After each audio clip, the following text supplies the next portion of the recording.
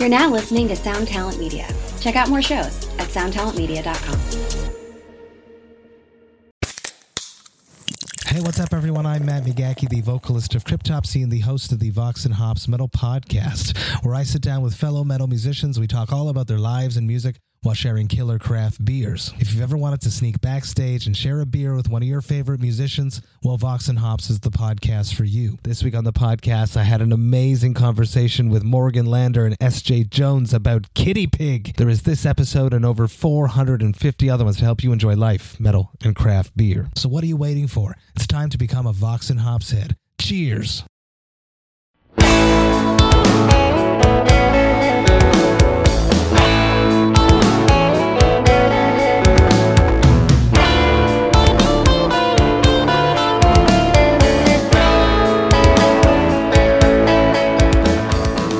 Well, here we are, back inside the Musicians Guild for Season 2.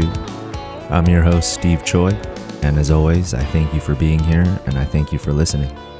It's good to be back after taking a while off. I needed to kind of reassess what I was doing rather than falling into an immediate pattern that is based upon kind and positive feedback I get from people. It's new for me to be able to have something develop while releasing it publicly. It's like releasing all the demos to my earliest band, but I know that people will be hearing these demos, so I'm actually working on the demos and fixing them up and trying to revise things and make it the best that I can. But when I'm uploading them, like these podcast episodes, it's still the feeling of a demo where I'm like, shit, people are going to hear this. People shouldn't be hearing this. This isn't even the most refined version of this idea. But at the same time, that control which I seek, which I have always sought, I've realized is the death of a lot of vital creativity in me. And as I've mentioned in numerous ways at various times, breaking down those, I don't know how else to say it other than like creative institutions that my mind has created.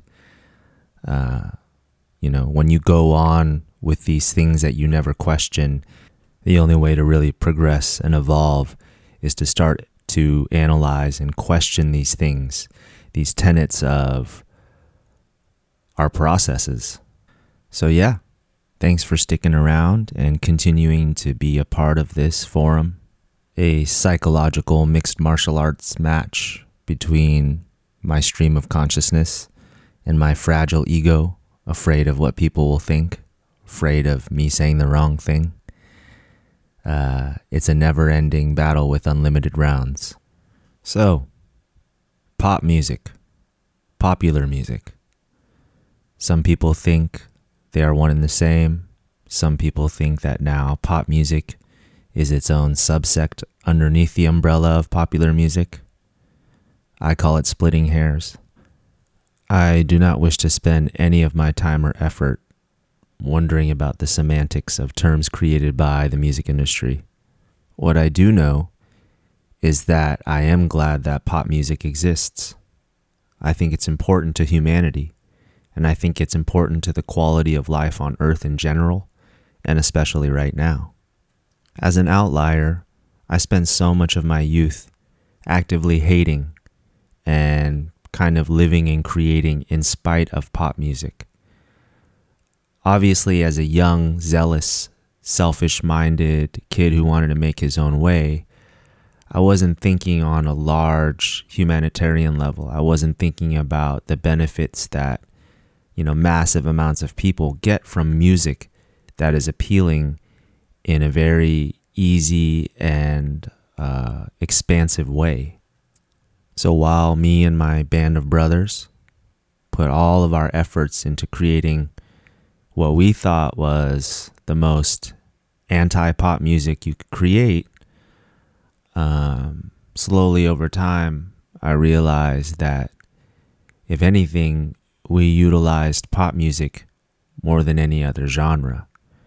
We were just repackaging it and creating combinations that we felt were unique that highlighted the power of these aspects of pop music in a new and original way. We still needed a catchy rhythm. We still needed really catchy melodies and hooks. We just had a different view. See, if I was speaking to my 23-year-old self, my 23-year-old self would be saying, fuck mainstream pop music. All they're doing is homogenizing a sound. The industry jumps on whatever's popular, signs a bunch of artists that sound like that, shove that down people's throats to make as much money as possible. And as soon as that trend is done, on to the next thing where the process repeats. I think that's the death of the quality of music. And I think that is, ruining the environment of music for all the rest of us who really want to apply ourselves to the craft and make something serious and meaningful. To which I would say, okay, 23-year-old self, I totally see your point, and I understand why you feel that way. You have never fit into basic systems just because of the way you look and where you live. You've never felt accepted by these things that are actually meant for these large populations. So by default, you already have this, instinct to kind of reject that. But let me ask you this question, 23-year-old self.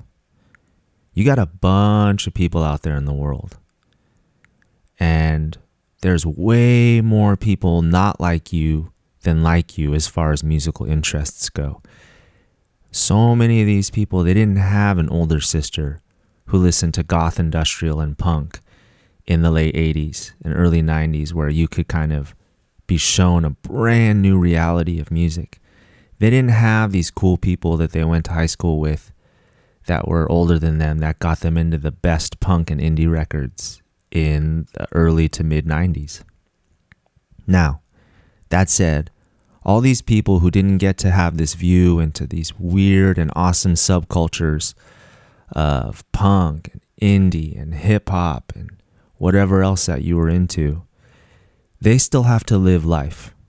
They have problems just like you, me, like everyone else. And a lot of these people have lives that none of us would ever want. Struggles and difficulties and just daily suffering.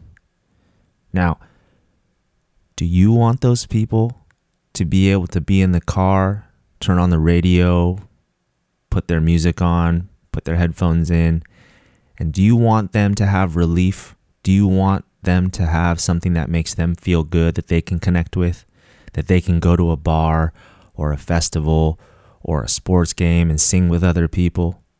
Something that genuinely makes them happier? Or not? Or do you want a bunch of pissed off people, angry, going about their daily lives with one less thing to try and help that anxiety, to make them happier, to make us all a little bit less of an asshole? I'm pretty sure that my 23-year-old self would understand that. It just took me a lot of time to get out of my selfish and self-centered way of looking at everything. I think a lot of us can relate to that. So yeah, me and pop music are cool. I was checking out that series on Netflix called This Is Pop. I was watching that episode about auto-tune, and I'm sure a lot of you saw on the internet that story that T-Pain was telling. That episode opens up with T-Pain telling this story about how him and Usher were on this flight to the BET Awards, and Usher called him back to his seat to talk to him. And essentially what happened was that they were friends and they started making small talk. And then all of a sudden, Usher kind of blindsided T-Pain very calmly with this that you fucked up music for reals, right? For all of us. And T-Pain talks about how, it really hurt him and that it led to a serious 4-year depression. And, 23-year-old me hated T-Pain because for those same reasons I didn't understand And like Usher, I felt like he was just fucking music up, you know? But now, from where I stand, I could not disagree with Usher more. I still am not a fan of T-Pain's music, but I am a fan of his bravery, and to whatever degree you can call it innovation, his innovation. Say what you want, but he essentially created a new subgenre of music and influenced hip-hop forever. He was a huge part of the state of hip-hop today, as it is now, with every rapper needing to be able to sing hooks, and not just hooks as top lines or choruses. A lot of these rappers are using singing as their whole delivery.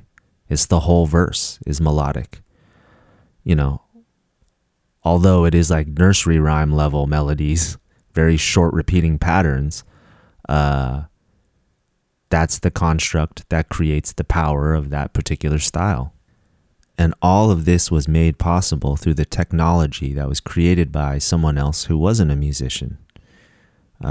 In that same episode of This Is Pop, they talk about the inception of autotune and how it essentially came from an engineer who worked with seismic graphs and audio used by oil companies for seeking oil, you know, basically like shitty industry.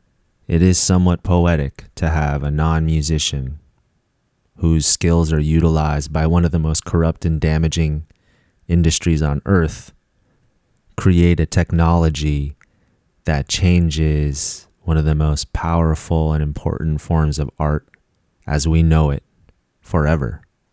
So it makes me think about technology in music. I utilize technology in music. I'm sitting in front of my computer with my audio digital interface and all these other components of modern technology that make recording, making music, and audio better. And I love it. But I always ask the question, how much is too much? Is there a point, and or have I reached that point, where my utilization and dependence on technology is actually inhibiting my creative power? Music has always been based on technological innovation, even if early on it looked more like mechanical innovation than technological innovation. I believe that conceptually it's always been about the technology to generate, capture, and replicate sounds that we hear naturally. And now that's come so far that we're doing that with sounds that are generated artificially and keeping them in these closed loop systems of, it's just virtual reality. So what I'm meaning to say is that I'm now thinking that perhaps I'm looking at this whole MIDI world of music, you know, VSTs, DAWs, and essentially the genesis of digital music. Maybe I'm looking at this the same way fools looked at a harpsichord when it was first created in the late 1400s. Or maybe how, guitarists looked at the first electric guitar created by Les Paul. So I don't know, for musicians like me, maybe the question shouldn't be how much of this technology is okay. Is this technology, inhibiting my creativity that's rooted in this world of real instruments being played by people? Maybe the question I should be asking is, how do I want to curate these two different worlds? Because I exist between and within both of them. I think we all need to find our balance, because I'm not out on the street with an acoustic guitar singing into the wind, and I'm not an EDM producer. I'm somewhere in this weird nebulous middle. But what I do know is that connection, that need that people have for somebody pounding on the drums, ripping their arm through a set of strings on a guitar, that sort of ambient energy that's created around people really playing instruments. It may have a lull in popularity right now from certain people's perspectives with the absolute rise of hip hop and EDM. I don't think it'll ever go away. And I think that, over multiple times, it will have its day again. I think everything moves through phases and cycles. I just know that the power of the particular combination of drums, bass, guitar, vocals has been so popular for so long because it's special. It's a special thing that hits a certain type of energy and still has a really wide emotional range within that type of music. Enough so that for people who like rock-based music, oftentimes it's all they need. But, I feel like most of the people I know who are fully realized have a wide spectrum of music they enjoy. Because when you feel all the emotions and you experience life and you're trying to have the widest view you can, you also need a range of music that represents, resonates, and fortifies your experience. So, if one type of genre right now is your thing, it's all you're into, that's cool. I'm not saying that you're less of a person. I'm just saying that I think there's a good chance that it won't stay that way. And if it does, it's because there is a psychological and emotional reason for you to. Is that a big duh? I don't know. Shit, it's a podcast. I'm just talking, And on that note, that's enough of my babbling. Really babbled today. Today's guest is a very talented guitarist by the name of Rod Castro. Rod plays guitar for Beyonce, Bebe Rexha, Natasha Bedingfield, Bootsy Collins, among many other artists you probably have heard of. He's a very cool, mellow, humble dude. Perfect type of person to discuss music, gear, and whatever else with. I sincerely enjoyed this chat a lot. We get into normal stuff like gear rundown and how Rod is super neat and organized with his gear, but super messy in his real life. We discuss our approach to playing guitar through geometric patterns. We also kind of get into some different stuff, like his time playing in a band with actor Tom Sizemore, some of the crazy stories that comes along with that. We also talk about him being a father, him doing his thing, and he's just a really great, important musician that I'm glad we all get into the mind of for just a little bit. So, without further ado, here's my conversation with Rod Castro.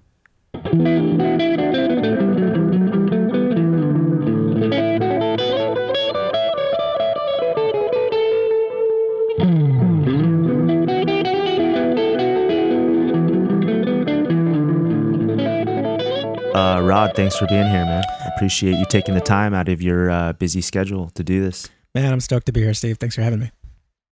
Oh yeah, and congratulations on, was it your first kid? It's actually my second. So I have a 14-year-old and now a 6-month-old, which is quite a gap. Awesome. Yeah. That'll be some serious sibling protection now. 14-year difference. Yeah, for sure. That's cool, man. So unlike a lot of other guests, we're not too familiar with each other. We kind of met through Instagram. I started kind of getting hip to your work, and turns out we have some mutual friends. Mm-hmm. We know a lot of the same people. Just the other day, you were doing a jam session, was it? Yeah. With Matt Rubano? Yeah. What was the deal with that jam session? So a buddy of mine named Joshua Ray Gooch runs this, I think it's like every Tuesday here in North Hollywood. And he's an incredible guitar player. He's Shania Twain's guitar. So he's got classic rock and country chops for days. And so Matt Rubano and I have been really close friends basically since he moved to LA, which was shortly before the pandemic started. And Josh had asked me to do this jam with him. He kind of does it every week, and he kind of mix matches a bunch of musician friends of his that he thinks would do well together. A lot of times they're meeting each other for the first time on stage and just jamming. And like, what better way to get to know someone than to play with them? And it's all completely improv, nothing planned or rehearsed. And so he's like, hey man, do you know this guy named Matt Rubano? I think you guys would do really well together. And I'm like, dude, he's like one of my best friends. So it's just super funny that he thought that we would mesh well and didn't know that we had been tight friends for a while. But yeah, it was a lot of fun. It was really, really fun. That's like the first time I've done anything like that since the pandemic happened. So it was very needed. Well, sounds like this person has a great sense of who matches if he's already picking people that are close friends, right? Yeah, especially without even knowing. That's what made it so funny. Yeah, and so at this jam session, do you guys kind of take turns starting a jam? Does he usually start it or lead it? What's the ebb and flow usually of this session? It kind of varies. He'll start something, he'll look at someone and be like, hey, you start something. Give me something that feels like this. So he's a really good leader without like being bossy. And then, he'll like start a riff or something and then he'll call changes and we all just follow along and he'll do like a line and be like, harmonize this with me. So it'll all be super on the spot, like flying by the seat of our pants. And it worked out really well. He usually has a keyboard player, but he had me on it because I do a lot of like ambient, really textural, trippy stuff that can kind of pass for keys at times. So it was like a cool way of two guitarists complementing each other who were like complete opposite spectrums of how they play guitar. That's really cool. And how long does this jam session usually go for? We do about 2 sets, and I think they're about 45 minutes each, but they're very loose. Like we can kind of just keep going and do whatever we want. They give him a lot of like sort of freedom to do whatever he wants there, which is pretty cool. Cool. So this last one you guys did, the instrumentation, was it 2 guitars, bass, and drums? Yeah. Okay, cool. So it was like an instrumental jam, mainly. Cool. So you are what many would call, what I like to call, like the mercenary style musician, right? So you're doing you're a studio player. You're also doing live gigs, joining bands for artists and stuff like that. I'm assuming you would have more than one pedal board setup, right? For different situations. Or are you the type of person that sticks with one pedal board setup and varies it slightly depending on what you need for each specific gig? I have one pedal board, and I have worked forever on having that one board be sort of my Swiss Army knife that gets me everything that I could possibly imagine. And then I keep like a small bag on me with like extra pedals. So one of my best friends has a company called Cute Rigs, and he like builds pedal boards for session players and stuff like that. And so he built me this crazy board where I kind of just gave him every pedal I wanted on there, and he customized it, built like 2 tiers, and it looks super clean. And he also has like extended output jacks on the side if I want to like kind of add something off the board and still have it in the chain. And he can also create like little boxes if I want that pedal to be in between somewhere in the chain. So I really have infinite flexibility with what I'm able to do with that, thanks to him. So that's like my main touring and session board. That's cool. And is it the type of pedal board builder where you essentially give him a rough design, give him all the pedals, and then everything else is built by him? Yeah. Yeah. I didn't even have an idea of what I wanted. He kind of was just like, hey, Christmas is coming up. I want to do like something nice for you. And I was like, sure. He's like, I'm about to start this pedal board company. I want you to be like my guinea pig that I can show off once the business launches. And so I was like, cool. I wasn't expecting anything. I'd always have like issues with like not having enough space and, restricted to whatever board I had. And I didn't want to spend thousands of dollars for like the pedal builders that I know who are going to build me a board when I'm going to start swapping things and ruin all the work that they do, Yeah. So it was a total surprise and definitely has been working for him, because the second he made my board, like all my friends have been hitting him up like, yo, can you give me something like that? Can you give me something like this? So it worked out perfectly for him, where he's kind of getting a lot of buzz with other musicians in LA and able to really make these amazing custom boards for guitarists.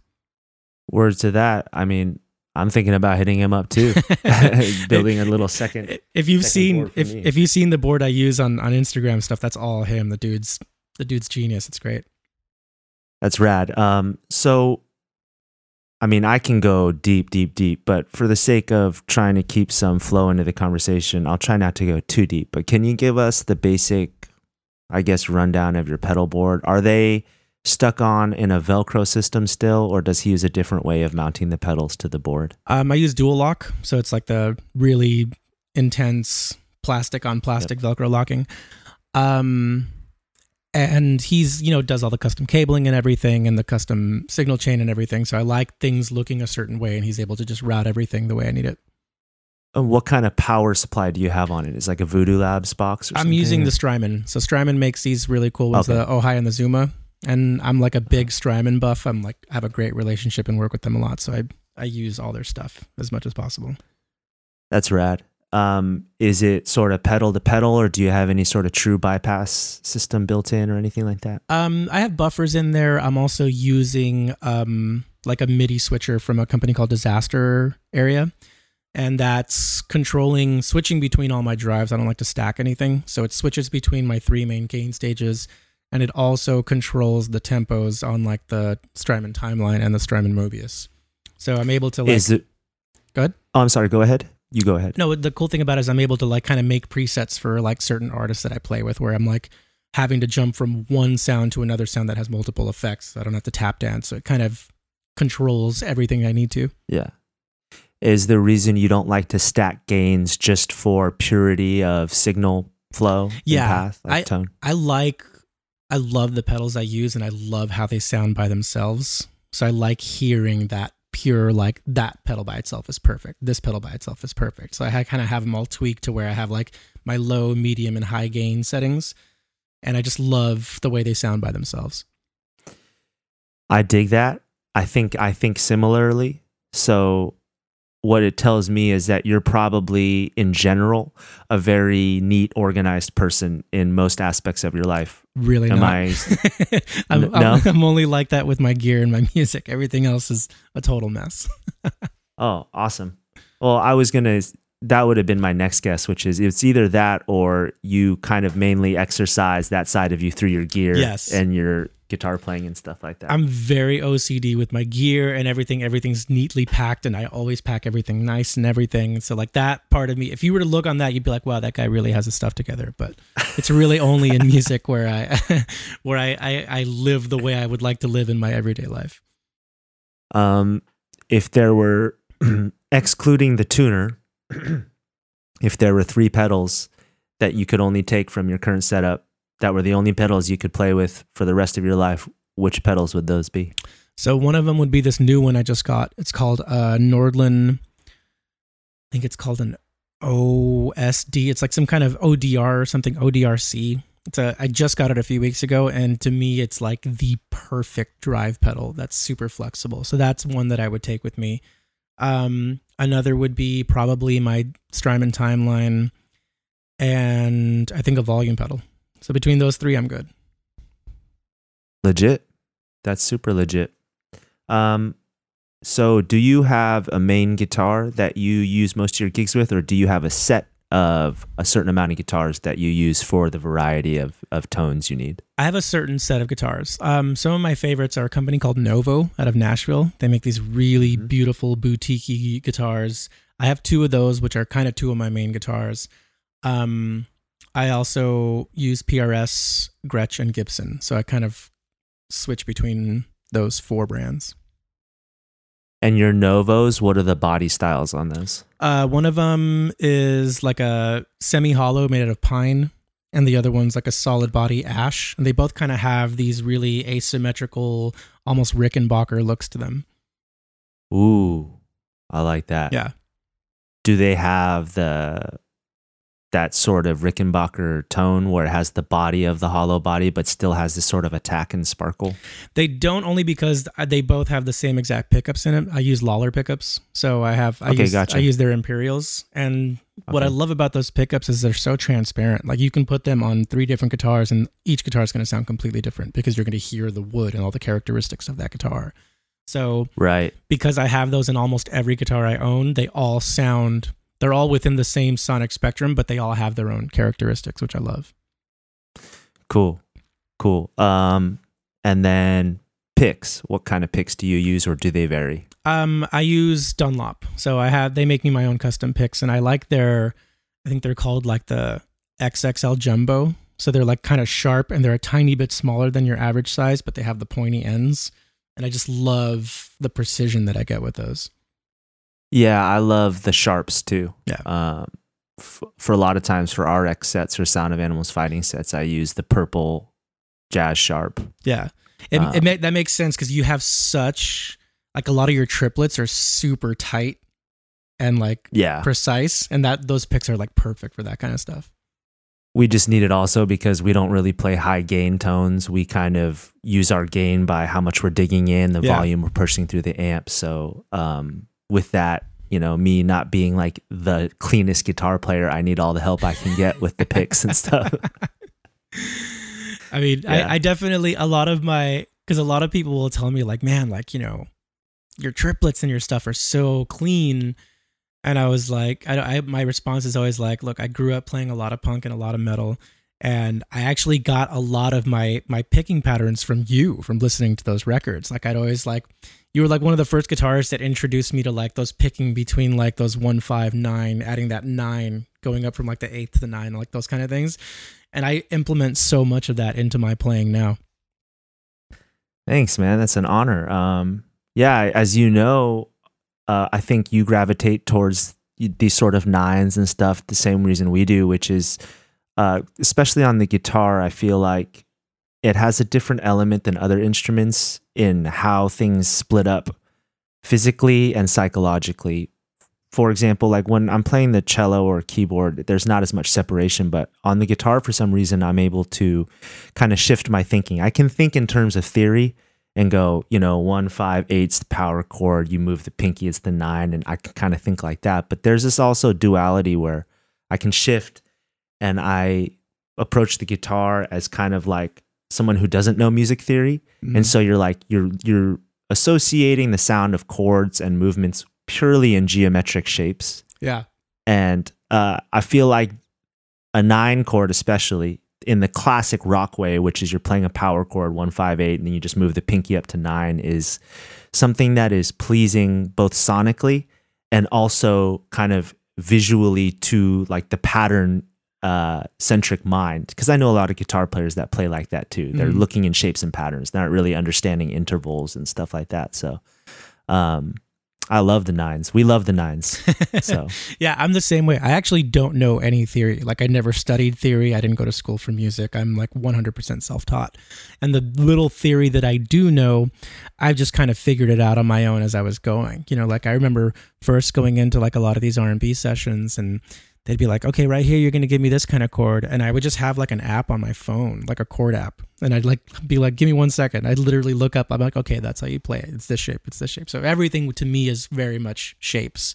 And over time, I've tried to learn what the numbers mean and how they're relative to the scale and everything like that. I dig that because truly the ends do justify the means. And it's all about how it sounds, not about how it got there, really. Yeah. You know what I mean? A lot of the times. Yeah. Especially in music. I can relate to that because I've spoken about this before, but having so much classical technical training when I was young, I really had to make a concerted effort to, when I started writing my own music, to kind of forget all of that. And especially when I was getting on the guitar, trying not to interface it with the theory I knew from other instruments, but approaching it like a musical beginner so that I could have a totally fresh perspective and get stoked on things outside of my quantification of music through theory and just be like, I like this shape. It feels good to my hand. I like the way these chords move. It feels good, sounds good to me. So I really dig that you play like that. And I think it's just important because ultimately, like, theory can be important for communicating musical ideas, but at the end of the day, like, ear training and getting in touch with just manifesting what's in your head is so much more important. And I've seen too much technical training and theory step in the way of that for so many people. Yeah. Like, it's literally like a wall that they can't get past. Yeah, definitely. I think especially when it comes to writing and being a session guitarist, because, I've never walked into a session where someone gave me a chart to read or anything. It's all very instinctual and it's all very creative. Like, it's all, you hear the song, cool, give me some really cool parts. Or they kind of like give you a vibe of what they want and then you take that and give them what they want, Totally, man. And I think most of, at least the songwriting pop world of the music industry is predicated upon that. Like nobody's sending, sheet music ahead of time and stuff. You're just kind of, if you know songwriting sessions, which you obviously do, you're just getting in the studio and literally seeing what you can do. Yeah. And you can spend 12 hours and we've all spent days doing that where nothing has come of it. Yeah. Or you can kind of hit magic in the first hour and, something great comes of it too, So. Yeah. For sure, man. So we've kind of, the reason I kind of wanted to outline the basic ins and outs of your physical setup is that it's a cool introduction for me, and I would think any listener, as to kind of like your profile as a person through your musical setup, through your playing and through your tendencies and stuff like that, Now, for my own interest, I would love to know about, I'm going to ask some more like basic bitch questions like, how did you get started? How long have you been playing? What's the deal? Yeah. I started playing guitar when I was 12 years old. So that'd be, wow. I was going to say 15 years ago, but that's actually 25 years ago. That's how old I am. So I started out, just asked my parents for a guitar, and they got back in the days, we'd get catalogs, and like that's how a lot of things were bought. You just be like, okay, I'll order that. And so I got this really kind of just cheapy acoustic guitar, and I played that thing until it fell apart. And then eventually they got me one that was less cheap, and then eventually they saw that I was really taking it seriously. And I think from the moment I got it, I was just like, this is what I'm going to do for the rest of my life. Like I got to find a way to make this my career, And at the time, all I played was like punk and ska music. Like that was my life. That's all I played, So I started my own band when I was like 14, and that's all I played. And in my head, I was like, you know what? I'm going to be in this band. We're going to get signed. We're going to do Warped Tour every year, and we're just going to make a living doing that. And that's where my head was at. Never once did I think I would be doing what I'm doing today. When I was 19, I joined a band with an actor named Tom Sizemore. He was like in a bunch of war movies. And Sizemore, bro. Yeah. Of course. So I was in a band with him. Whoa. I haven't talked to him in a long time. And I was living with him at like a pretty dark time in his life, dealing with a lot of addiction and stuff like that. But I was like 19 years old, living with him, making music. He wanted to be in a band. I was like, cool, I'm not doing anything else. So it's crazy how it all happened. So we were rehearsing one day, and we were rehearsing next to another band that I was actually a big fan of. And the guitarist in that band was in a band called Snot. They were like a really cool hardcore band from, I think like Santa Barbara area. They were like one of my favorite bands. What band was this at the time where they were rehearsing next to you? So they were called A Bloom, and it was like a band that was so close to getting Simmer, but they didn't. It was like the drummer for Soulfly and a bunch of two of the guys from Soulfly and some of the guys from Snot. It was like a super group of like metal bands. Okay. And so I saw the guitar player. His name was Mikey Doling. I saw him in a room, and I was just like, "Oh my God, you're Mikey Doling!" So I was like kind of freaking out and having a fanboy moment. Told him that I was in this band with Tom Sizemore. He was a fan of Tom Sizemore, so he came in and talked to us. And he listened to some of our stuff, and I had been writing all the music for that band. And so he's like, I would love to like record you guys and get you guys in a real studio and do a record. And so we were all like, hell yeah. So he brought us in to do a record. The drummer at the time, who's like one of my best friends now, and that'll tie into another story if we get to it, which is pretty funny. But he decided he didn't want to do it anymore. It's a pretty toxic environment with Tom at the time, But I was like, cool, I'm just going to do it, whatever. So we did a record with Mikey producing it, and he brought in a session drummer. And that session drummer was like, yo, dude, like, you should be like doing session music. And I was like, I have no idea how to do that or get into that. So he recommended me to like my first gig where like I got paid to like learn songs and play with an artist. And I was just like, whoa, like this is how it is. This is super easy. All I have to do is learn a song. I do this every day of my life. And that kind of snowballed into just getting into the LA music scene and getting a bunch of gigs, and it led to that. And also at the same time, Tom had a reality show on VH1, and they were using the music that I wrote on the show. So I was dealing with the music supervisor of that show, who ended up getting me a gig composing for Hans Zimmer's company, 7-8 years later. So that got me into yeah, that's sick. I didn't know that. So that got me into that world of writing music for TV shows. This was forever ago, but that got me into the music and sync and live and TV world of that. So from that, basically from being in a band with Tom, that led to, doing film and TV work and also becoming a session player. So it was just super, I never expected anything to come of that. And that turned into where I am now, which is crazy. That was a very efficient, brief overview of how you got from starting playing guitar and then ending up in session work. What was the band with Tom Sizemore? What was the music like? It was very, it was called Day 8, and it was very rock and roll, because at the time that's what I loved to play, and he was like big into rock. He wasn't the best singer in the world, but he had his, energy and his persona, and I had fun writing the stuff and working on it. So, but I don't think anything ever got released or anything. It was like a kind of thing that we played maybe 1 or 2 shows and that was it. Did he sing in sort of his gruff Tom Sizemore voice? Very much so, yeah. Oh, cool. And was he hitting real melodies, or was it rocky and shouty, or what was the vocal style? It was kind of more like, imagine like a really gruffy Jim Morrison kind of vibe, where none of it was a lot of it was atonal and tried to hit a melody, it wasn't in key, but the vibe was there kind of thing. Right, so it's kind of like that partial spoken word vocal style. Yeah. Essentially. And you were still like a young musician, right? You said you were 19, 20 or something? Yeah, I was a teenager when that was happening, yeah. And this is in the height of him just partying his ass off, right? Yeah. So, yeah, it's the classic story of wide-eyed young musician seeing somebody just blasting rails and just getting high as fuck the whole time. Exactly. Which is exactly why I never got into that when I started actually doing music and getting into serious situations. I was just that was, to me, was such an amazing, that was my dare, that was my education against drugs, was actually seeing that firsthand and be like, yeah, I'm never going to do any of that.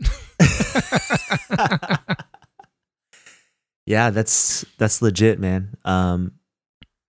Sounds like it seems like you've just always had a pretty good head on your shoulders, man. You seem like a really even-keeled sort of person, Thanks, man. I think having a kid at a young age definitely had a lot to do with that as well.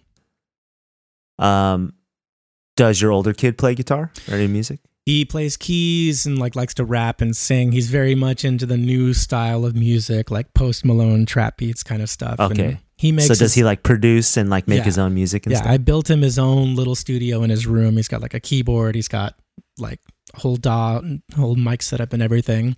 And he actually, funny enough, one of his mentors is Katy Perry. He's part of her young producers group, and he's one of the star pupils of her young producers that they're trying to showcase and turn into full-on musicians and stuff. That's rad. It's cool for musicians and producers especially kind of trying to find their way when they get added to these songwriting or producing groups, that take them to different places and do stuff. That's legit. Yeah, he's super talented. He's 14, so he's in his very angsty, tortured soul phase right now. But I think if anything, it's only going to create better music for him. Yeah, and much to his dismay, probably having a cool musician father, it makes it more frustrating because there's less to rebel and be angsty against. I think so, yeah, for sure. But I also was never the parent that pressed it on him. I was just hey, if you want to do this, it's here. I'm not going to tell you have to do it, Yeah, that's super legit. So currently, what are some of the gigs you have going? Meaning, who and what are you the guitarist for currently? Okay. So I'd say since 2018, I've been working with Beyonce. I mostly do studio stuff for her, but I do play with her live as well. I've done a handful of shows with her. The last one we did was at the beginning of last year. We played Kobe Bryant's memorial at Staples Center. So that was super stripped down. It was crazy. What's it like playing tiny gigs like that? It's so weird, man. like with her, I think that's the only gig I do where I get like nervous before we're about to play, you know? Especially that one, you know, it was televised. It was completely, Staples Center was packed. You know, it wasn't a show. It was a memorial. So like Kobe's family was there. Not to mention like right, like 6 feet to my right is Michael Jordan and like Magic Johnson. Cause like all of the NBA royalty was there to pay respect. For sure. 10 feet in front of me is Stevie Wonder and like Kanye and Kim Kardashian. And it's like, and they're all like, it's the most intimate, like it would be like if they were just sitting across from me in my living room, you know, it was that crazy. And I started the whole set. So it was me and the piano player starting the whole set by ourselves.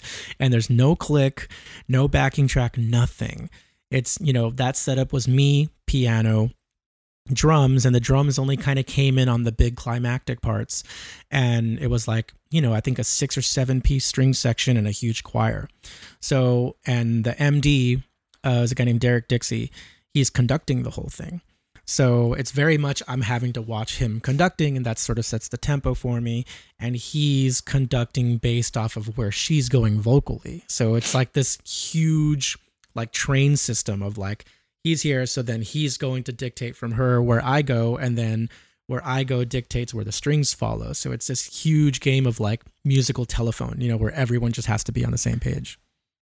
But honestly, do you feel like that helps or makes it harder? Because obviously, I would imagine most of you, especially you, would have the musical ability to just listen to her where she's going and play along, which is a skill we all have to develop in any sort of ensemble setting. Yeah, I think it's that kind of gig. For me, it's kind of like an airplane. Like, you know, once we take off and we're in the air, we're good. But those first like 30 seconds of the song where I'm just having to like play everything perfectly, and it could be the simplest parts, but sometimes the simplest parts under a magnifying glass can be the most difficult to play, you know?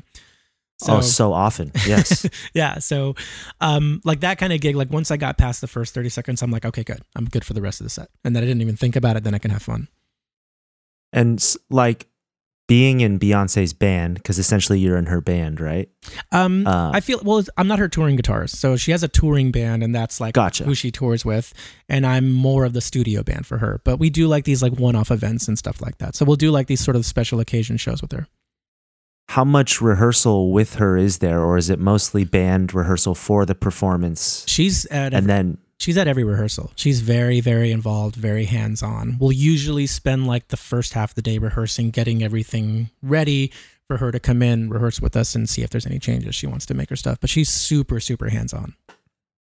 That's cool to hear. I would hope that a musician of her caliber would still be super involved, even as like a superstar, you know? Yeah. And like, you know, she's a visionary. She knows what she wants and for sure gets it. And like none of it is like a power trip. It's all of just like, she has this standard of excellence and it will be met. And it's like such a stress-free and chill environment. Like it's honestly fun. I love doing that gig. I don't think you can be like the top queen for like, we're not just talking a few years, we're talking 22, 21, 22 years now. Yeah. If you don't have that sort of power like she has, you know? Yeah. It's crazy. So that's a fun one. The other few gigs that I've been juggling for a bit are Bootsy Collins. So I do a lot of studio work for him. I co-wrote his last record with him. Another artist named BB Rexa. With her, it's all live. I'm really busy with her. And who else? Natasha Bedingfield, as you saw, like I was playing with her. So I do a lot of live stuff with her. TLC, I've been their guitarist since 2019. And live? Yeah. Live. Also? Yeah, live. And another artist I work with a lot, just kind of on and off, is Ellie Goulding. She's an amazing like British singer. Oh yeah. And so those are the kind of artists that I typically juggle for the past few years.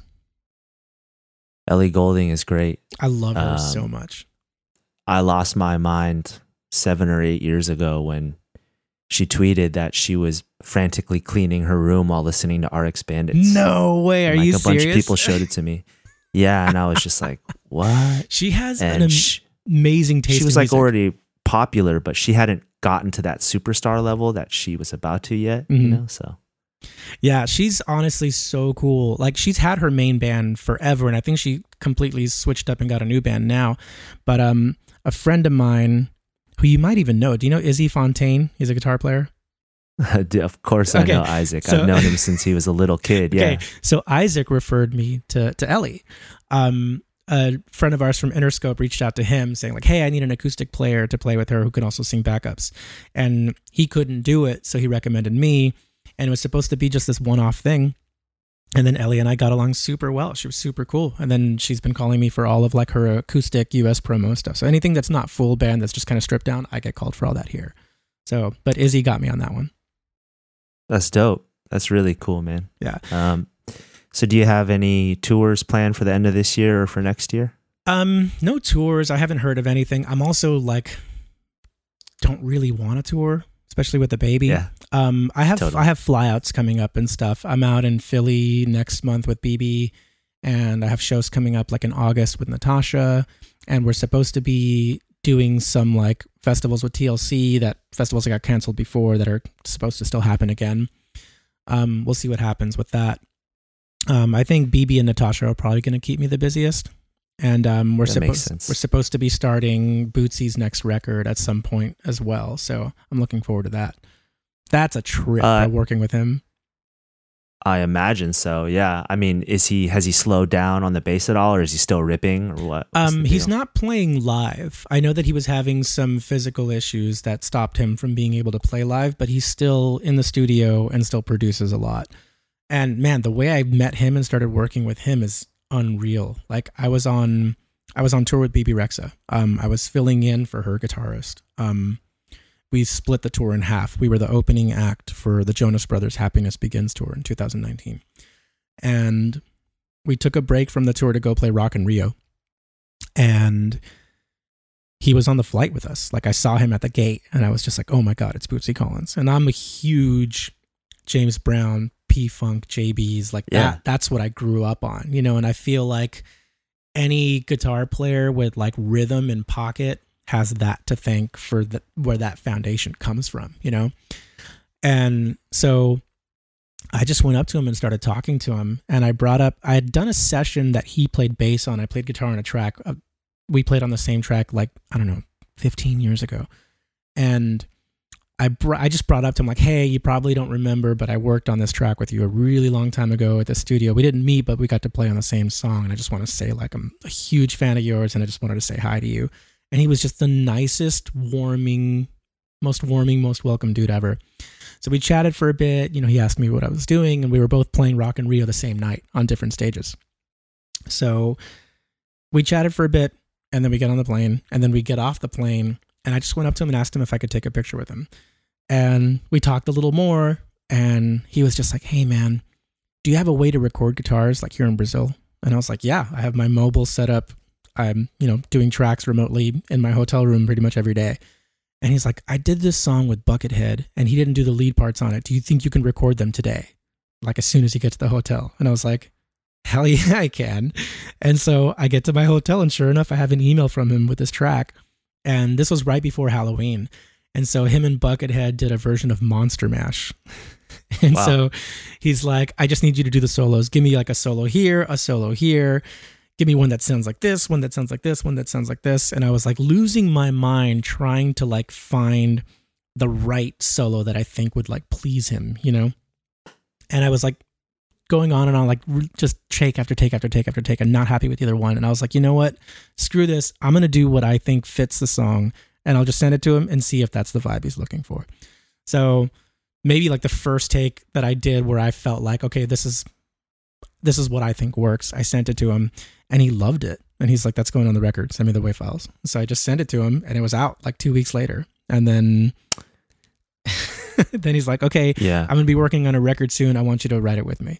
So I wrote like 3 tracks on the last record and played on a bunch of stuff. And I've been like his go-to guitar player since, which is crazy. I really think there's a lot to be said for that personal connection and how you hear somebody's parts or their music. Whether it's kind of getting along with a guitarist like yourself that you meet at the airport or a band you're on tour with, that you're like, when you don't know them and you hear their music, you're like, it's not for me. And then you get to know them and they're such great people. And then all of a sudden you're listening to their music with a different psychology and you're like, oh, this is pretty cool. You know what I mean? Like that definitely happens for me. So the only reason I bring that up is maybe, you know, although you were tripping because you're playing something for like this dude you looked up to for so long, maybe he vibed with you so hard to even ask you to do it that he already knew, he had this innate sense that like, I'm going to vibe with this dude. As long as he doesn't suck, it's going to be cool, you know?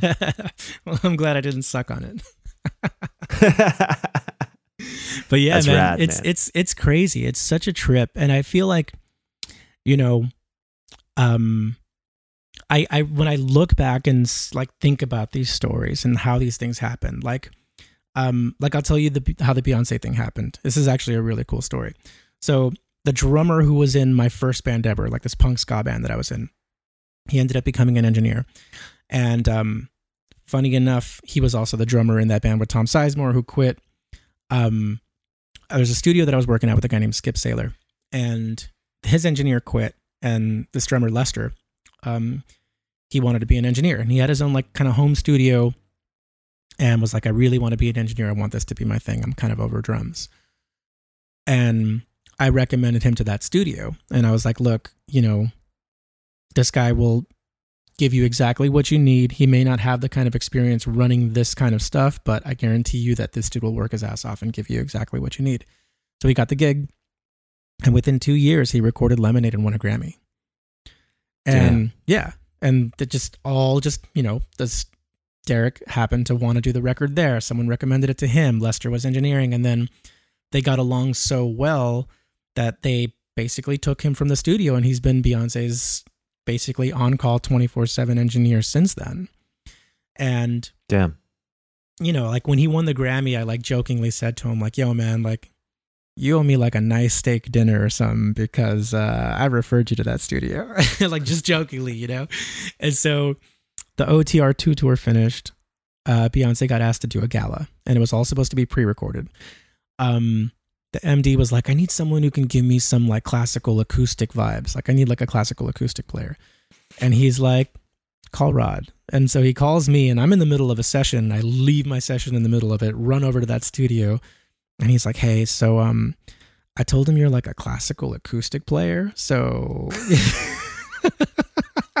fake it till you make it time, and bro. I'm just like, bro, are you serious? Like, you're really gonna make me look like an idiot on like my first in with these guys, man? And so, you know, everyone's super nice. Like her MD, I love that guy. He's one of my closest friends now. And so we're going over songs, and at one point I have to play Ave Maria, and I'm like, I don't know Ave Maria. And they're like, how do you not know Ave Maria? Every classical guitarist should know Ave Maria. And so they like put me in another room, and they had me spend like maybe 15 minutes on it. I'm like, there's no way I'm going to learn this in 15 minutes. So I go online and I look for a chord chart, and then I'm like transpose it to the key that they're doing it in. They sent me like an audio recording of her version of it. And I start just kind of cutting the chart to make it match hers. And I'm literally just like have chord numbers and like the little fingerings on top, and like the random middle lines. I'm like learning them.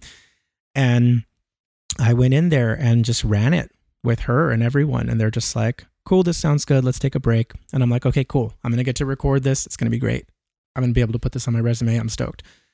And 5 minutes later, they're just like, hey, what are you doing for the next 2 weeks? We decided we're going to do it live.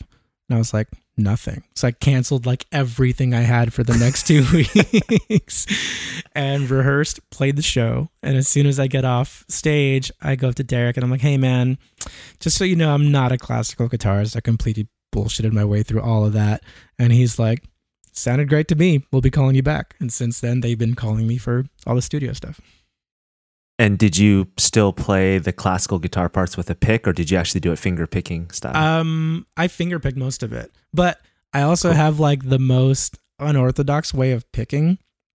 I literally only use like my pointer finger and my thumb. So I'm like really fast picking like everything with just, so like the thumb just does the low E.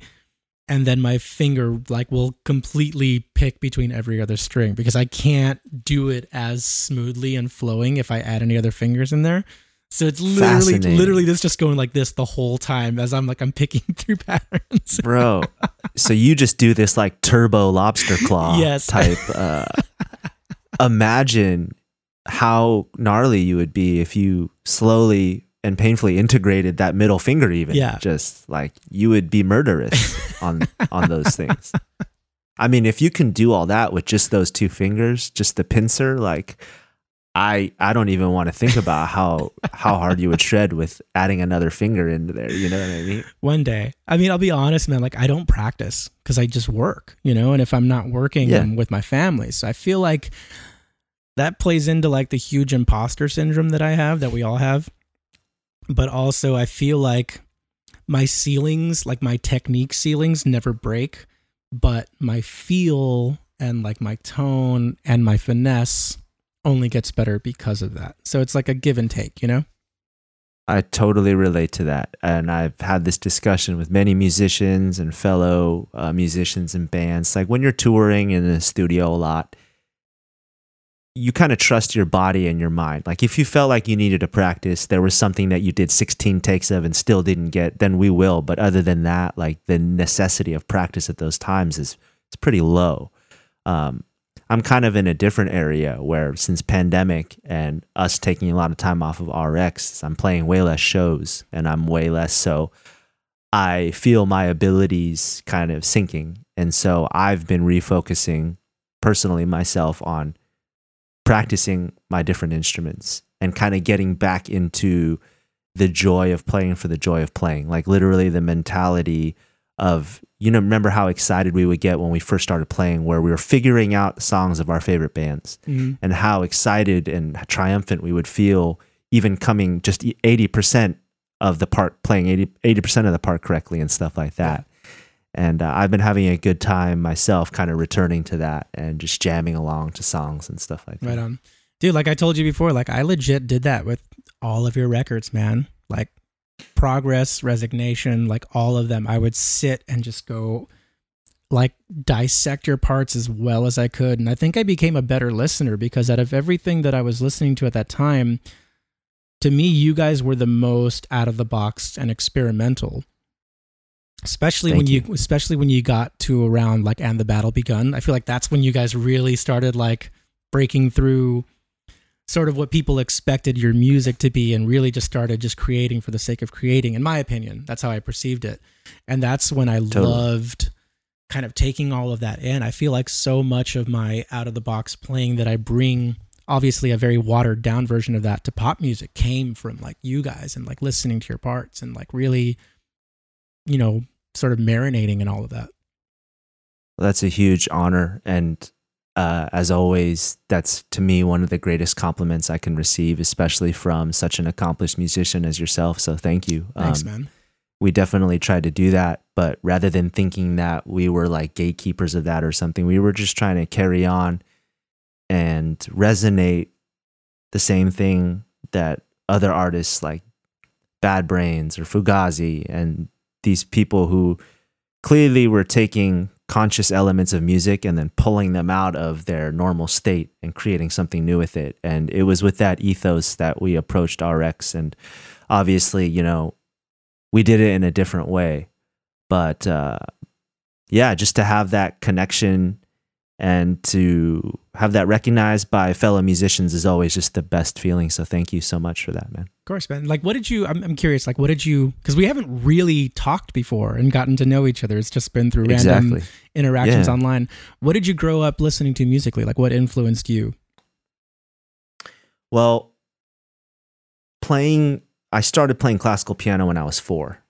So from about 4 till 9, it was so much classical music, like literally me thinking like, oh, I like this Bach piece that I played. I like this, easy, whatever, Handel piece that I played. And then early, like my first musics obviously were like Michael Jackson. And then I get like my Bobby Brown and Paula Abdul tapes. Then I hear Paradise City by Guns N' Roses and it kind of goes from there. And then it's just like normal kid growing up in the 80s, early 90s shit. And then it all totally got flipped for me when I heard Nirvana. Everything everything flipped. Then all of a sudden I'm like wanting to play guitar. I had already been playing cello and stuff like that. And then from there, it just gets me into punk. So then to actually answer your question, the formative years, it was like a lot of Green Day and Bay Area punk, Op Ivy, Jawbreaker, all this kind of stuff. But during that time, I'm also playing drums and bass in jazz band. So I'm learning about all these jazz greats, everyone from guitarists like Charlie Christian to, Max Roach on drums, Bill Watrous on trombone, Coltrane, all this stuff, because I'm getting this like crazy jazz education as well. So after that, it was just punk and indie strictly. That's awesome. Yeah. And so it was me, and I've discussed this before, but just to answer your question, it was essentially me figuring out what the hell do I do with all this classical training now that my passion is in this subculture of music that doesn't require any technical knowledge, but it does require good, compelled ideas. It requires authenticity and like real conviction in what you're doing. Because in punk and indie and all this kind of stuff at first, you're not going to develop a new chord that's never been played, even in most music. You're not going to create some kind of sonic structure that is totally different. What you can do is kind of impart it with your flavor, and a big part of that flavor is somebody's conviction, is how much they can own that idea, and you hear it in pop music. You're hearing things that sounds exactly like that. That sounds like this. That part of the hook was borrowed from this song. But all that can be forgotten when it's put together well, and there's a lot of belief and conviction behind it, and then you can sell other people on it, Yeah. And so, yeah.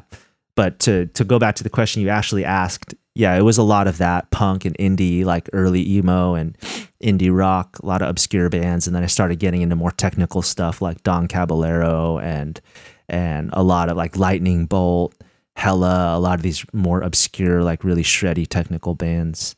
That's crazy, man. I love how deep you go with all these genres. It shows in your playing. So that's awesome. It's inspiring.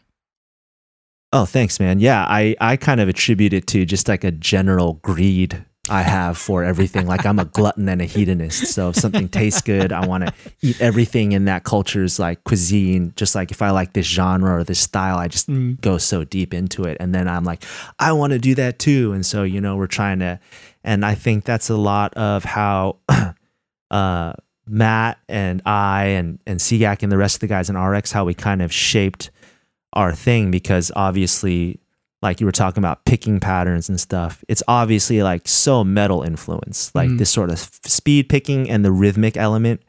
But then we're kind of pulling it out of its normal zone by not playing it super high gain. You're getting more cleaner tones. It's like halfway in between. It's that nice breakup. Sometimes, yeah, it's real broken up. But when you're hitting one or two strings or just one or two notes, it's much less broken up. It's kind of just like this actual harmonic distortion that's just sitting on the note itself rather than being kind of just blanketed on top, Yeah, so. The tone you guys captured to me very much sounds like just cranked amps with not a whole lot of gain and just really letting your hands control just how dynamic everything sounds. Yeah. You get it, man. I mean, yeah. Although I remember the cover you guys did of Holy Wars, and that was pretty freaking heavy. Well, that has to be, It's like, yeah, that's like paying when you're doing like actual like Megadeth or Metallica or like, any song. It's like, I love the way you guys did that and the way you guys went to Reggae and the Bridge. Genius. That was cool. That was actually done before I had joined the band, like a year before. Oh, really? What year did you join the band? Or like which album I joined cycle? the band in 2000. It was like I demoed Progress, some songs with Progress at the band, but I didn't officially join. Okay. They finished doing the record while I was touring with Mike Park and these other guys from the Specials. I was doing like other gigs and stuff. I remember Mike Park. Yeah, so I was playing with the Chinkies. We were doing tours in like Europe and Japan and stuff. So funny. Yeah, I mean, I grew up on that whole Asian Man Records, ska parade wave. Like that was my thing. I love the Bruce Lee band, Skank and Pickle. Like I loved all of that, man. I grew up on all of that. Yeah, that's rad. My next episode coming out is with Brian Diaz, and he's a tech, and he played in that band Edna's Goldfish, and he was on my first tour ever when I was playing with Slow Gherkin. You were in Slow Gherkin? I mean, I've talked about this on multiple podcasts. I wasn't like an official member. Mm-hmm. I was never on an album, but I played 3 different instruments over like 2 or 3 years in Slow Gherkin. That's awesome. So like there were sections of tours where I played drums. There were shows where I played bass. And there was like a tour where I played keyboard with awesome. the band. So. I remember getting an old demo tape of I Only Smoke When I'm Drunk, and I was obsessed with that song. It was so good. Yeah, they were another band who really early on had so many influences that their music was really diverse. Yeah. In like, for example, I Only Smoke When I'm Drunk. It kind of starts out with this fast snare roll, and then it goes into this surfy riff, very surfy, right? yeah, surf rock, yeah. Yeah.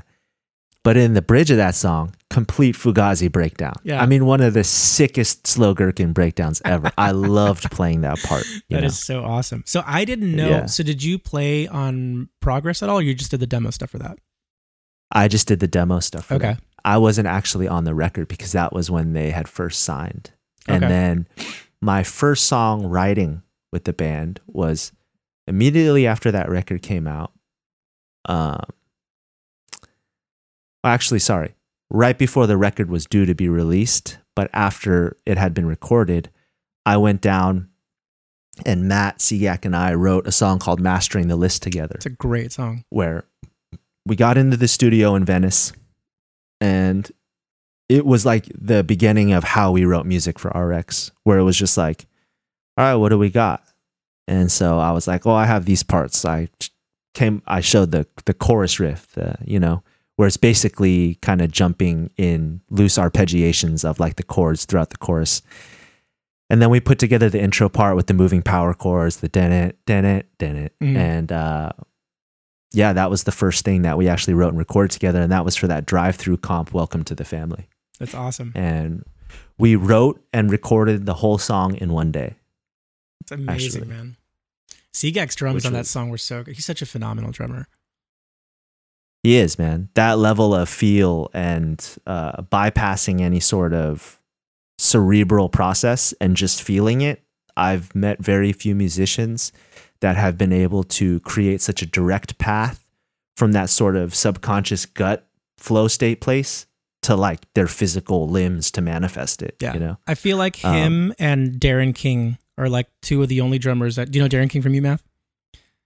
Like, I feel like Seagack and him are like those two drummers that to me are so incredible and out of the box, and they're similar but very different, but there aren't many drummers in bands who have sort of their own strong personality in a band and their own presence in a band like they do. Like, it's phenomenal. I love it. Yeah, I feel so lucky to have gotten to play with a drummer like him because his signature sound and feel is so important. And it wasn't until later on, till we kind of stepped away from the band more, did I really get to... I mean, we always appreciated it, but I kind of appreciated it on a new level because it's just like even the pocket, like the groove in which Seagack is able to stay even with fast parts, I'm just like, oh man. Yeah. That's awesome. I feel so lucky. I mean, great drummers, they're around, but they're not the easiest to find, especially the ones that you really click with, Yeah. So I hear you for sure. to have that is really badass. See, that's the one thing that it's so funny. Like, I work with Matt Rubano a lot, and a lot of I become friends with a lot of people who are in bands that like I idolized growing up. And I always feel like, God, I wish I would have had like a band, that was like, did this thing and we made this mark and had this impact. And not to say that I'm ungrateful for what I do. Like, I get to work on records that are super impactful, but like, I feel like there's something really special and admirable about like, what you and like Rubano have done, where you like were genuinely a core part of something that touched so many people. Like, I can honestly say, like, I wouldn't be the musician I am.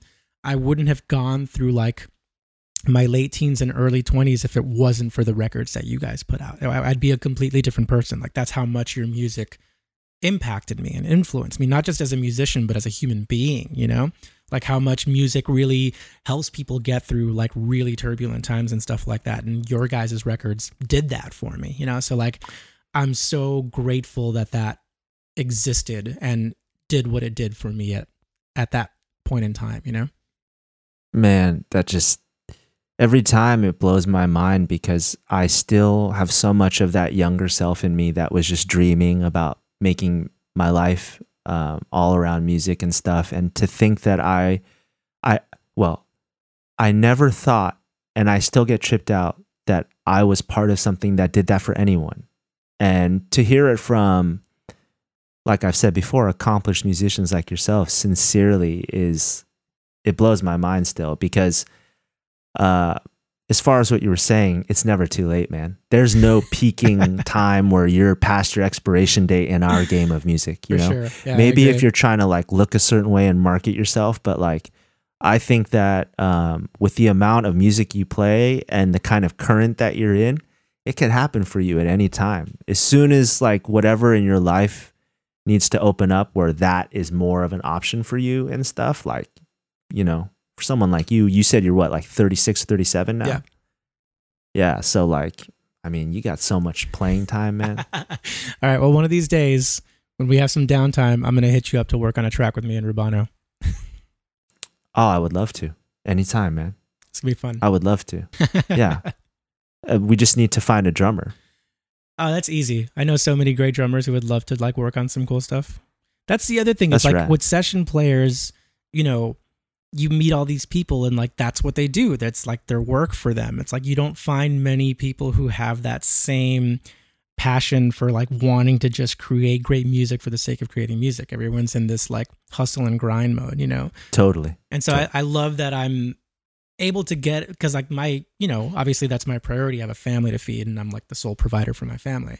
And I'm grateful to be able to do so. But there's always that part of me that's itching to just create something fun and amazing and, you know, do something that's more fulfilling than it is lucrative, you know?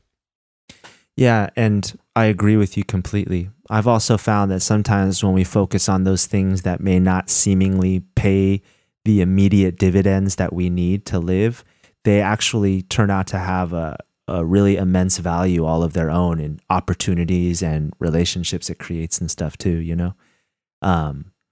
But one must not think of that. And like you were talking about, we just got to make stuff to make stuff for the sake of making stuff, because not to sound corny or nothing, but like that is the essence of art and being creative. You know what I mean? That's why we all started playing music, you know?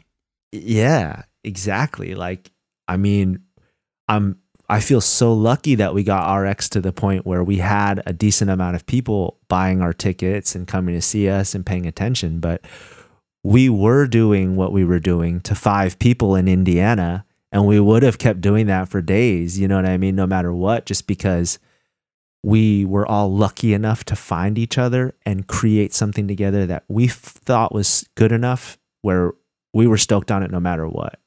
And it wasn't us having to have some mental strength of being like, well, we need to perform the same in front of 10 people as we do in front of 1,000 people. It was that we were lucky enough that we found each other to make music. We were like, dude, this feels so good that we can rock out the same in front of 10 people or 1,000 people. You know what I mean?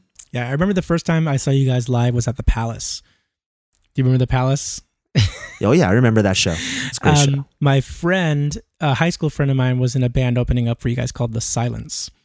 And I came to that show. And that was the first time I'd seen you guys, and I believe it was still the Progress album cycle, because it was mostly songs from that and halfway between here and there. And it's just phenomenal. So phenomenal.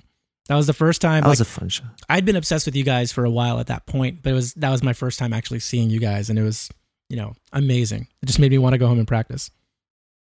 Thanks. Yeah. For us at the time, it was like we had just come off of watching At the Drive-In, International Noise Conspiracy, you know, Mars Volta had just put out the Tremulant EP, meaning they had just formed. They hadn't even recorded Deloused yet. Yeah. And that stuff got into us so bad that we were like, whoa, how can we mix all this stuff together? So that's cool that you remember that Palace show, only because that was one of the shows that I remember. as being one of those defining moments where like, here's our new stage setup. Here's our new performance style. Here's our new aesthetic, like everything like that. So that's really cool that you were there, man. I remember one of the funniest things, like minor detail that I remember the most was your bass player.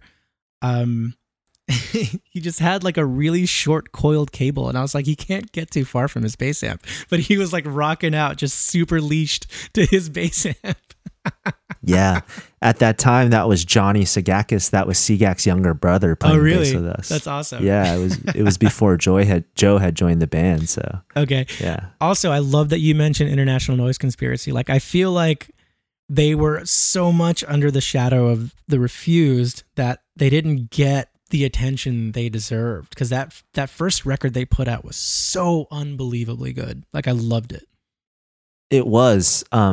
I feel like you're right overall, but I feel like at that time in like 2001 or something, because Shape of Punk to Come had just come out 2 years earlier and they just broke up, even though that record had so much hype, at that time, International Noise Conspiracy had that video for Smash It Up on MTV. Mm-hmm. And like commercially that got way more successful, and you could see that they thought like, oh, this is the thing, you know? Because then shortly after they did this tour with the Hives opening up for them at the Glass House. We went and saw that show, and like at the time we thought that this band is going to be huge, you know? Yeah, to me they were out. like punk rock Elvis Costello. Like, I loved it so much. They had such a cool vibe to them.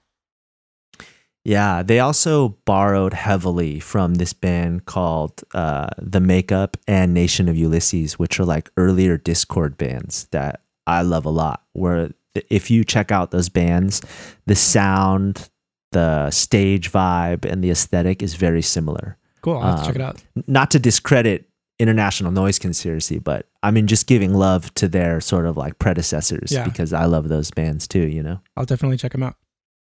Yeah, you definitely should, man.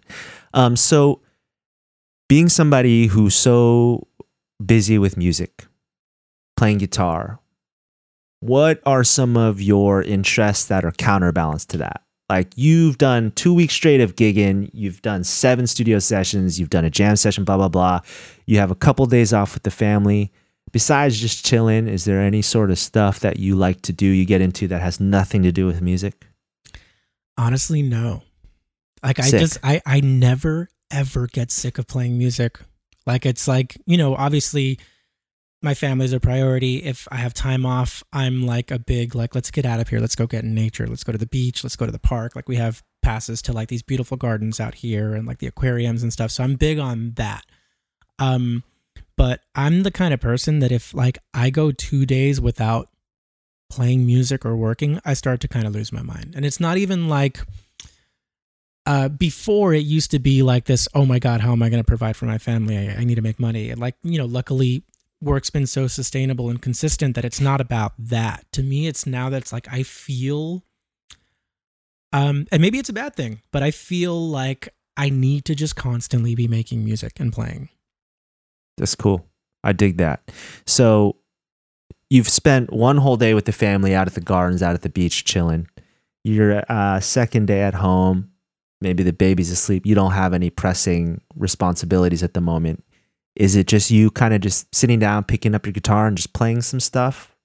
Yeah, it'll be me either kind of like seeing if I can dial in new tones and sounds. I'll set up there, or maybe prepping ahead of time for something coming up the next couple of days, or just, you know, if I feel inspired, writing and creating something on my own that I'll never finish. Yeah, a lot of people would consider that practicing still, though. See, like, maybe I have a weird idea of what practicing is. To me, practicing is like, you know, doing crazy runs and arpeggios and like trying to play faster than I can and like really develop. See, like, okay, so here's the thing. I feel like Instagram and so much social media is really making old school guitarists feel sort of inept. You know, like I see the way these kids play, and I'm just like, I probably could never do that in my life. But at the same time, it's like, I wouldn't want to do that for any other reason than to satisfy my own ego, because there's no place for that in my life. You know, like I come and work on these records, and it's like the the two main complaints that I get in the studio all the time is that the tone sounds too pretty, like it sounds too good, or that I'm playing it too clean and that it's too precise. And, when I started out as a session guitarist, that's what was wanted. Like 15 years ago, we were still in the era of the guitars need to be perfect, the guitars need to be polished, the doubles need to be so precise, there needs to be almost like a hybrid human robotic feel to them. It needs to feel human but sound perfect. And now I think because where music's at now, it's the generation of the home producer and the guy who does everything on his own. You got a producer who kind of plays guitar, so he plays on the records, and people have become very accustomed to that sound. Literally sounds like a guitar going straight into an interface with some crappy plugin, and kind of not played well, but there's a vibe to it, and it's become very accepted in music. So, I'll do some of these big sessions, and I remember just 7 or 8 months ago, I was in a session and they're like, yeah, that sounds too good. Let's just unplug your amp and go straight into the board. And inside I'm dying, but I'm like, okay, that's fine. I'm like, it's fine. If that's what you want, that's what you want. And I was, working on a session with Derek, and I was playing this line that he liked, and he's like, yeah, you're playing it fine. But the one line that he uses is but it's not getting rid of my anxiety. And that's his way of saying that it doesn't feel right, Yeah. And so he literally put that section of the song on a loop and had me play it 30, 40 times in a row, nonstop. And so, I'm an older dude. I probably haven't had the best form with playing guitar. So I get tendonitis and I get cramps if I'm playing too much. So 25 times in, my hands start cramping up. It starts to get kind of clammy. It starts to sound like crap. And then when finally that right amount of clam and crap comes in a take, he's like, that's the one. And that's the one that went on the record. But it took me playing it to the point of exhaustion to get him the performance that he wanted. So it's funny to really have to accept the fact that I don't mean to sound egotistical, but I have to dumb down my playing the majority of the time now to work on these records. No, yeah, I completely relate to that. And although if you took that statement out of context, it could sound egotistical, actually, when you've listened to it in context, I very much relate to it. It's not, we're not saying that we're too good. We're saying that, I guess now the trend in music is going towards people with much less musical knowledge kind of being the tastemakers. And it's hard for a lot of us that grew up in a world where this music industry and songwriting was dominated by kind of apex musically able people. And now in the age of the home producer, where people are making literally top 10 hits on Fruity Loops on their iPhones, which is not just not rare, but actually quite common. It's a trip for us because, it's hard for us to dumb down our playing. It's hard for us to kind of wrap our minds around the fact that people who don't necessarily know how to play the instrument that we're playing could have a, I guess, valuable opinion on what's going to sound good on something. That took me a long time to kind of get into my head, because for some reason I had this hubris about, in my younger years, I had this hubris about my musical knowledge being you don't even know how to play a C major scale. How can you say what sounds good? And I realized that that's foolish and random, but I think that's the rub, that you're talking about. Yeah. It's tough. And it doesn't mean they're wrong or we're wrong or anybody's right. It just is what it is. Honestly, I kind of enjoy it. I feel like there's a part of your ego that's anyone's ego gets a tiny bit bruised if they're no, what you think is perfect for this isn't, But I also love the idea of being challenged. And what's more challenging than someone saying, hey, don't play like yourself, or don't follow your instincts, And I think of what it would be if it was the opposite. If I went to every session and everyone loved my first idea and my first take, that would get really boring after a while. Totally. So I'm grateful for it. I feel like I need things like that. I don't ever want to be this guitarist that isn't able to follow the current sound that's needed to follow this, because it's not like, like I'm a session guitarist. I am providing a service. I'm providing what people need on music that's constantly evolving and changing, so I have to be this chameleon. So I do enjoy the challenge. And I enjoy the fact that in some way I do enjoy the fact that I have to sort of unlearn my behavior and my patterns and my approach to music. And it's only going to happen more and more as time goes by, Well said. I relate to that sentiment completely. I too kind of landed on that spot where I'm like, well, at the same time, this is kind of cool. Somebody who has no association with what I'm thinking or feeling is just objectively looking at my music and then subjectively choosing, and like, or how I play things and then subjectively choosing. So it's cool. I dig it totally now, but yeah, when I was younger, I had a hard time with it. I was just like, what is this shit, man? So I'm curious if this is a weird question or not, but what does evolution look like collectively for you in a band like RX? Like how is it like wanting to sort of evolve and push and grow as a band, but also make it in a way where everyone's sort of on the same page? That's a very cool question. I think it's multi-layered, like anything that's kind of like a bigger process. And then you have an added element of being multiple consciousnesses. So not just one person's idea, it's like multiple people's idea. It's kind of tricky at first because we're the type of band where we really pushed the idea of us evolving and constantly trying to push our own boundaries. We've kind of really imposed that upon anybody who listened to our band or imposed it. So it's just like expected always, right? And then it's hard not to become a slave to or an addict to whatever praise you receive back, right? If that makes sense. Absolutely. So then our fans say back to us, I love your music. You're always progressing and pushing it. You're always not staying the same. You're kind of always wanting to be experimental. It's hard not to let that get into your head and be like, oh yeah, we are. You know what I mean? And like, so once you kind of get past that, it's been a very delicate balance of what have we done? What do we like? What do we want to do that we haven't done yet? Where do we see this going? And then you kind of don't let that take center stage, but you allow it to kind of, that concept to chill in a smaller space in your mind. And around that, you wrap, well, let's just do what feels good to us. So you have this core of this really like, I don't know, analytical view of what you do and what you sound like, but you kind of want to muffle that idea and dampen it with a big thick layer of we're just going to play what feels good to us still.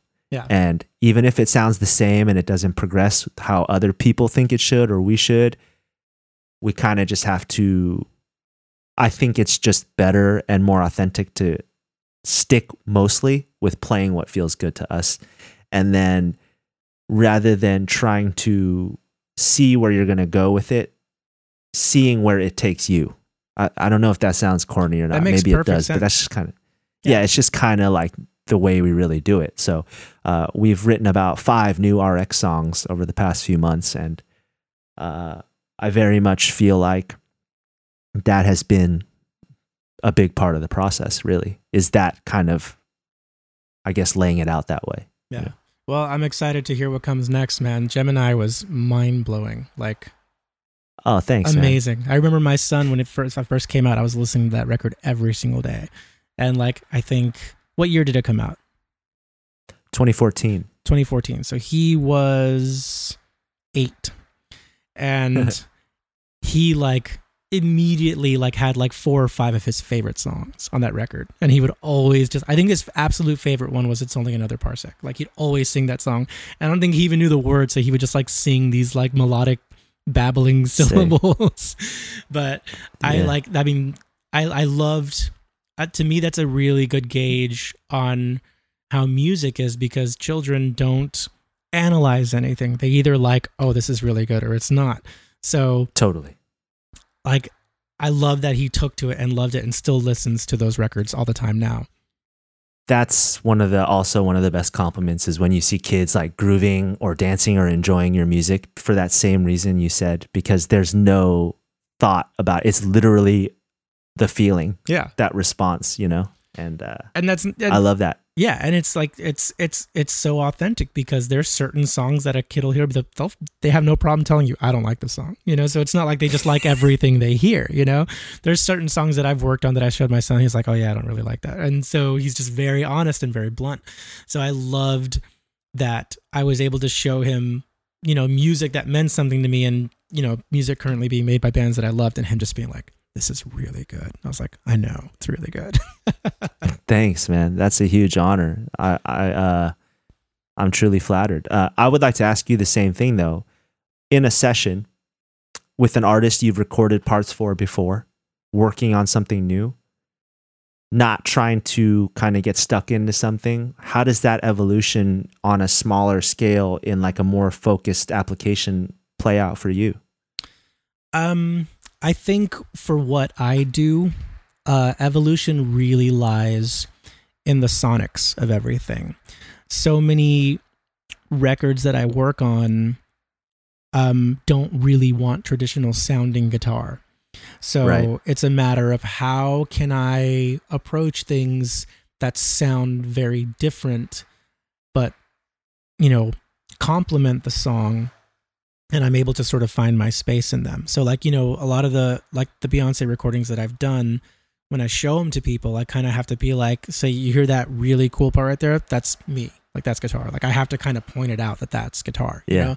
So I think to me, which is why a lot of my spare time I kind of spend dialing in and finding these cool, trippy sounds. That's how I've made myself sort of still have some sort of relevance in the music that I work on, and also still kind of be in demand. Because it's like, sure, you can probably find a sound similar to that on a keyboard or something, but it's the fact that I brought it and it took zero work for you. I'm just doing nothing's post. It's sort of just a different perspective that I bring guitar-wise. So I think to me, evolution is definitely lies in that. I'm always looking for like, all right, what's going to give me these cool new sounds? I'm always checking out new gear, new pedals, like things that are trippy, things that are like different sounding. Also finding different ways to record, different like methods to record, because nobody wants to mic amps anymore. So I use like the Universal Audio aux box. I have my favorite amp is a Bogner amp. I have my own signature one through them. And so I just keep finding ways of being super compact, super efficient, and finding sort of new, refreshing sounds. Like one of my biggest pleasures is like walking into a studio, like playing a part or coming up with this and like literally making someone like rubberneck and turn, be like, what was that? All right, let's put that on there. So like that to me is my goal in every session, to give someone something they've never heard before that's just like, that fits the song. That's this. So I sort of have this kind of like, like you were saying, you have like this, like you're greedy. I'm sort of greedy with these sounds of I keep wanting to like find something cool that people's like, I've never heard that before. Like, that's great. Let's put that on here.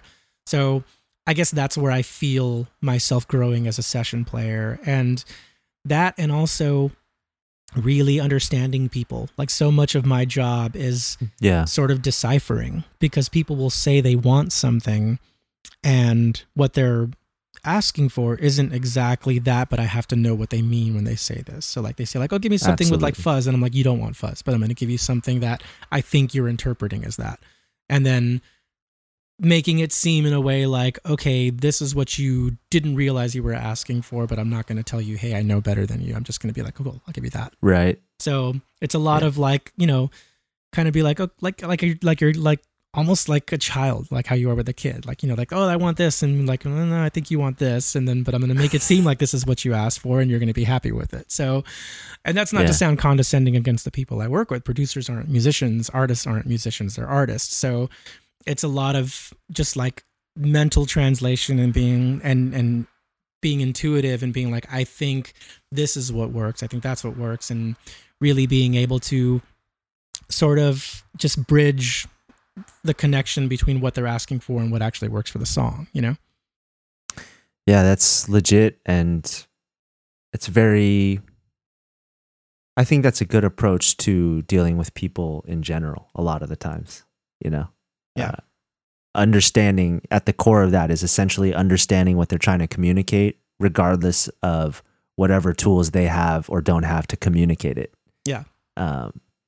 I think that's very intuitive and very cool. I think it's a really smart way to collaborate in general, whether it's with artists or producers or people in your own band, is to kind of just like understand what their motivations are, you know? Mm-hmm. And that's something that I'm endlessly fascinated with. That is the whole like motivation of this podcast, which is exactly that, which is me not intuitively guessing and just thinking, but actually like bare bones, like asking and finding out. You know what I mean? And like talking about it. So yeah, I mean, that's cool to hear, man. At the end of the day, it's not just providing a service, but providing an environment that's pleasant, you know, like, yeah. And that's what's going to keep you working. So if you're wanting to be a session player, it's not just, play really well and give people what they want. It's make people feel good, make people want to be in a room with you all day, make people think to call you as soon as they need a guitar player. Like, oh, he's great. He's always delivers and he's a pleasure to work with. You know? Exactly. It's what I tell people too when they ask about that, which is like, well, the abilities are really the bare minimum. Yeah. You can't even be there if you don't have the ability. What the thing is how you are as a person, the vibe you create, how easy you are to work with, your punctuality, your flexibility, your openness to direction, like, you know, willing to do all that stuff. Yeah. So yeah, everyone heard it first from successful studio session guitar player himself. Like that's something that you really got to focus on if your interest is getting into this sort of stuff, you know? Yeah.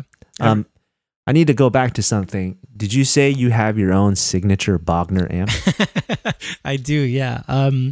So I've been using Bogner for a really long time. I absolutely love their amps. And Reinhold Bogner is a really good friend of mine. And a while back, they released a model called the Goldfinger 54 Phi. And I did the demos for it. And I really liked it. And he's like, what do you think of this amp? And he's like, be honest with me. I'm like, I like it. I think I would want it to be a little more powerful. I think I'd want it to be a little more flexible with my pedals. I'd like to spend less time dialing in like how it works well with my pedals. And I was just being very honest because he wanted open feedback. And so I kind of like told him like I would absolutely use this amp if I were able to kind of just do this with it and do that with it. And it did this for me. And so he's like, okay, let's just make you one. And I was like, okay. So we spent like 3 months taking that model, and I'd be in, the shop with him, and I'd have my pedals. I'm like, I want my pedals here, and I want the EQ on the amp here, and I want it to sound like this. So he just started ripping stuff out, soldering things, changing signal paths, changing out transformers, trying different tubes. And then we eventually got to where like, I was like, this is perfect. And bro, that's so sick. Is it a combo or a head that you have? I have it as both. So that's the great thing about their heads is their heads are interchangeable. Yeah. So I have the combo shell for it, and I also have the amp head. I usually just keep it in the amp head because it's so small, and it just sounds incredible. Like every session I'm doing, I'm using that. Is it one channel amp? Yep. And how many watts is it? I believe it's 66, but it's like interchangeable. You can cut the tubes in half, and you have so many different wattage options. But is it in a black wrap, or what's the color of yours? Yeah, it's like a black Tolex with like gold, kind of like a gold faceplate on it. Okay, does it have the classic like light up Bogner logo in the faceplate and stuff? It doesn't. It just has like kind of like the plastic one in front. Okay, gotcha. And then what are the controls on it? Is it like a pre and a master with 3 EQ knobs, or what's the rundown? It has like the 2 volume controls. There's a loudness and a gain, which I'm assuming is like a gain and master. Yeah. And just 3-band EQ. There's a presence on it. There's an effects loop that I don't use. There's like a digital reverb can that I don't use. And it has these like EQ shifters where it has like a low and a high sort of EQ shift. So I always keep the low on because I just love having massive low end. And it's just it's pretty simple. There's a couple like boosts on it and like gain boosts and stuff, just like little switches that I never use. I like having just the perfect clean platform that lets my amps, my pedals completely shine and just do all the work. Are the EQ shifts on pots that pull out? Yeah, it's like a little switch that just goes up and down. Oh, okay. Switch that goes up and down. That's cool. And in the cabinet or in the combo housing, what speakers are in there? The combo housing that I do have for it is a Celestion Creamback. Those are my favorite speakers. Okay, cool. But I don't even use those anymore. Like literally like live with BB and in the studio and anything I'm doing, it's just that universal audio aux box. And that's like a sort of like a cab sim. And you said the circuitry for your Bogner is based on which amp? The Goldfinger 54Phi. That's one of the models they put out. Goldfinger 54Phi. Okay. Yeah, I'm not really familiar. I've played a bunch of Uberschall and Shiva like back in the day. Yeah. Obviously, they sound great, but sounds like your signature model would be less gain driven or less gain oriented, right? Yeah, it's just a perfect clean platform. And just like whatever pedals you have, it just kind of is very transparent and takes pedals really well. I love it. My thing is I'm a huge fan of matchless amps. Oh, nice. I love matchless for that exact reason. Obviously, nobody loves the price, but they're not cheap. No, but when you get those good ones, man, I don't know. There's something about that tone and the presence and the harmonic distortion that you can put on top. I just love it a lot. Yeah. Dude, one of these days we'll have to do like a studio hang and like nerd out on each other's gear. Yes, actually, what I would like to do is what I plan on doing is filming a web series for YouTube of the podcast where I jam with certain guests and we go through this sort of stuff. So I would love to do one of those with you. That would be awesome, man. That'd be so cool. Hell yeah. So what else do you got going on this week as far as work goes? Today's Wednesday. Do you have any stuff coming up? Today's Wednesday. I have a session tonight. With an actress named Emily Osment. She has a project called Bluebird. And my good buddy Nick Hughes, he's the drummer for Bush. He's producing her stuff. So he just hit me up a bit ago to do a few tracks for her. So I'll be doing that remotely. And actually, I don't know if have you ever heard of Loopback? No. So Loopback is like this app that I got on my laptop. It's freaking amazing. So it's like a virtual routing system. And so what I'm able to do for like remote sessions when I'm not in person with people is I route everything. So on Zoom, you're able to hear my DAW. I'm able to track on something and you can hear the metronome, you can hear everything. And as long as we both have decent internet, it sounds great and it's streamlined with the video. So you're actually watching me track along to a song, listening to it really in like really decent audio. And it's really no different than you just being in a room watching me track because there's no latency between the audio and video. That's so cool. Are you speaking to me on that mic through Loopback right now? Yeah. Okay, I was wondering how it sounds so decent. I'm like, I also have it going through like a Neve mic pre plugin, so it sounds pretty good. But like right now, I could plug my guitar into my interface with everything, and it'll be like incredibly good quality. You'd be able to just hear anything I'm playing. I can play something like on a I can play Spotify, I can play anything on a DAW, and you'll hear everything I'm hearing through my Apollo. You use an Apollo? Yeah. So you're using like a UA 1073 or something like that? Yeah, it's like a 1073 plugin, so it's not actual hardware. Oh yeah, that plugin's great. Yeah. I have it on my console too. I use it for everything. That's what I do. Like I track my guitars through it, I track acoustic through it. Sounds great. I mean, I think that the Neves 1073 Pre might be the most widely loved and widely used mic pre of all time. Yeah. I'm not the biggest like tech person with stuff like that, but they just sound great. I love it. They sound great. And there's a reason that the most accomplished engineers and musicians just like us all love them. Yeah. I mean, they sound good. Yeah. I'm not super techie with like any engineering stuff or anything. I just kind of know what sounds good. And then when I find my one thing that sounds good, I'm like, yeah, that's all I'm going to use. Yeah, I'm the same. I'm not somebody that collects tons of guitars and tons of this and stuff like that. Like I like what feels good and sounds good. I love that every time I've seen you play, you use that natural wood Les Paul body. Yeah. It's the 1978 The Paul. Yeah. What brand is it? Is it a Gibson? Yeah, it's a Gibson. Okay. It's just a rare, like, mid-level model when they came out in the late 70s. Because it almost looks the like pickup switch is at the bottom Okay. near the volume and tone knobs, which is awesome for rocking out and playing on stage because you don't have to tape your pickup switch like a lot of people did when it was up there, you know? Yeah. So it almost looked like there wasn't a logo on the headstock, though. It almost looks like a what logo? Like there wasn't a logo on the headstock, so I wasn't sure if it was a Gibson or not. Oh, yeah. The logo, you can see here. It's very faded. Okay, that's why, yeah. I've always noticed that it never really, I couldn't really see it too much in your pictures and stuff. Yeah, I mean, now this guitar is 2 years older than I am, or it always was, but, you know.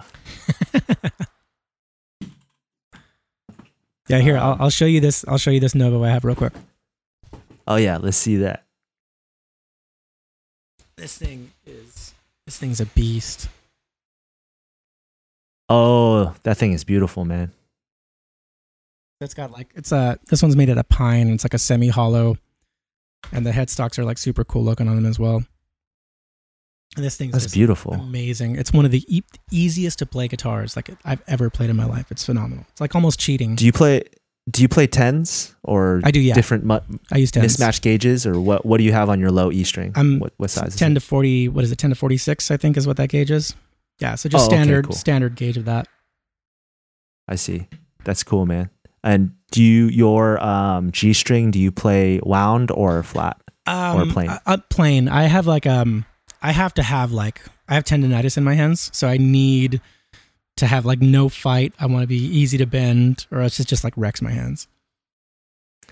Yeah, I feel you. I play plain G string too. Yeah. Right on. But we play heavier gauges on the bottom, like 52, 42, 30. Yeah, I'm sure that sounds massive. Yeah, you know, bigger string, more sound, that whole thing. Yeah, for sure. But yeah, I think if I had a different guitar for more session stuff and less intensive, like digging in, I would definitely have smaller gauges. Right. I do on my Jazzmaster, actually. Right I'm not playing 52s on that and stuff like that. So. Right on, man. Well, unfortunately, I do got to wrap up. I got to be somewhere at noon. But man, this has been so awesome, Steve. Like, thank you so much for having me, man. All good, man. I really appreciate you taking the time to do it. This has been a great musical conversation, and it's been awesome to get to chat with you. So thanks again, man. Likewise, dude. And I'm looking forward to doing the studio hang. Hell yeah.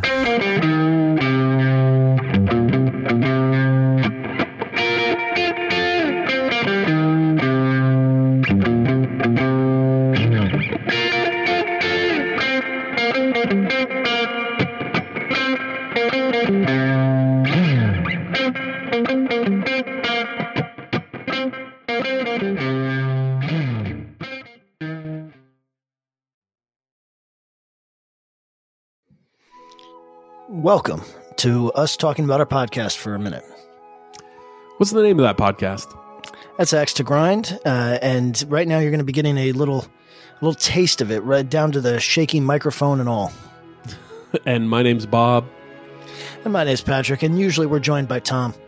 Tom's the best. Tom has a real grown-up job that requires him to be at work, but we talk about decidedly not so grown-up things like hardcore music and things that people that like hardcore music tend to like.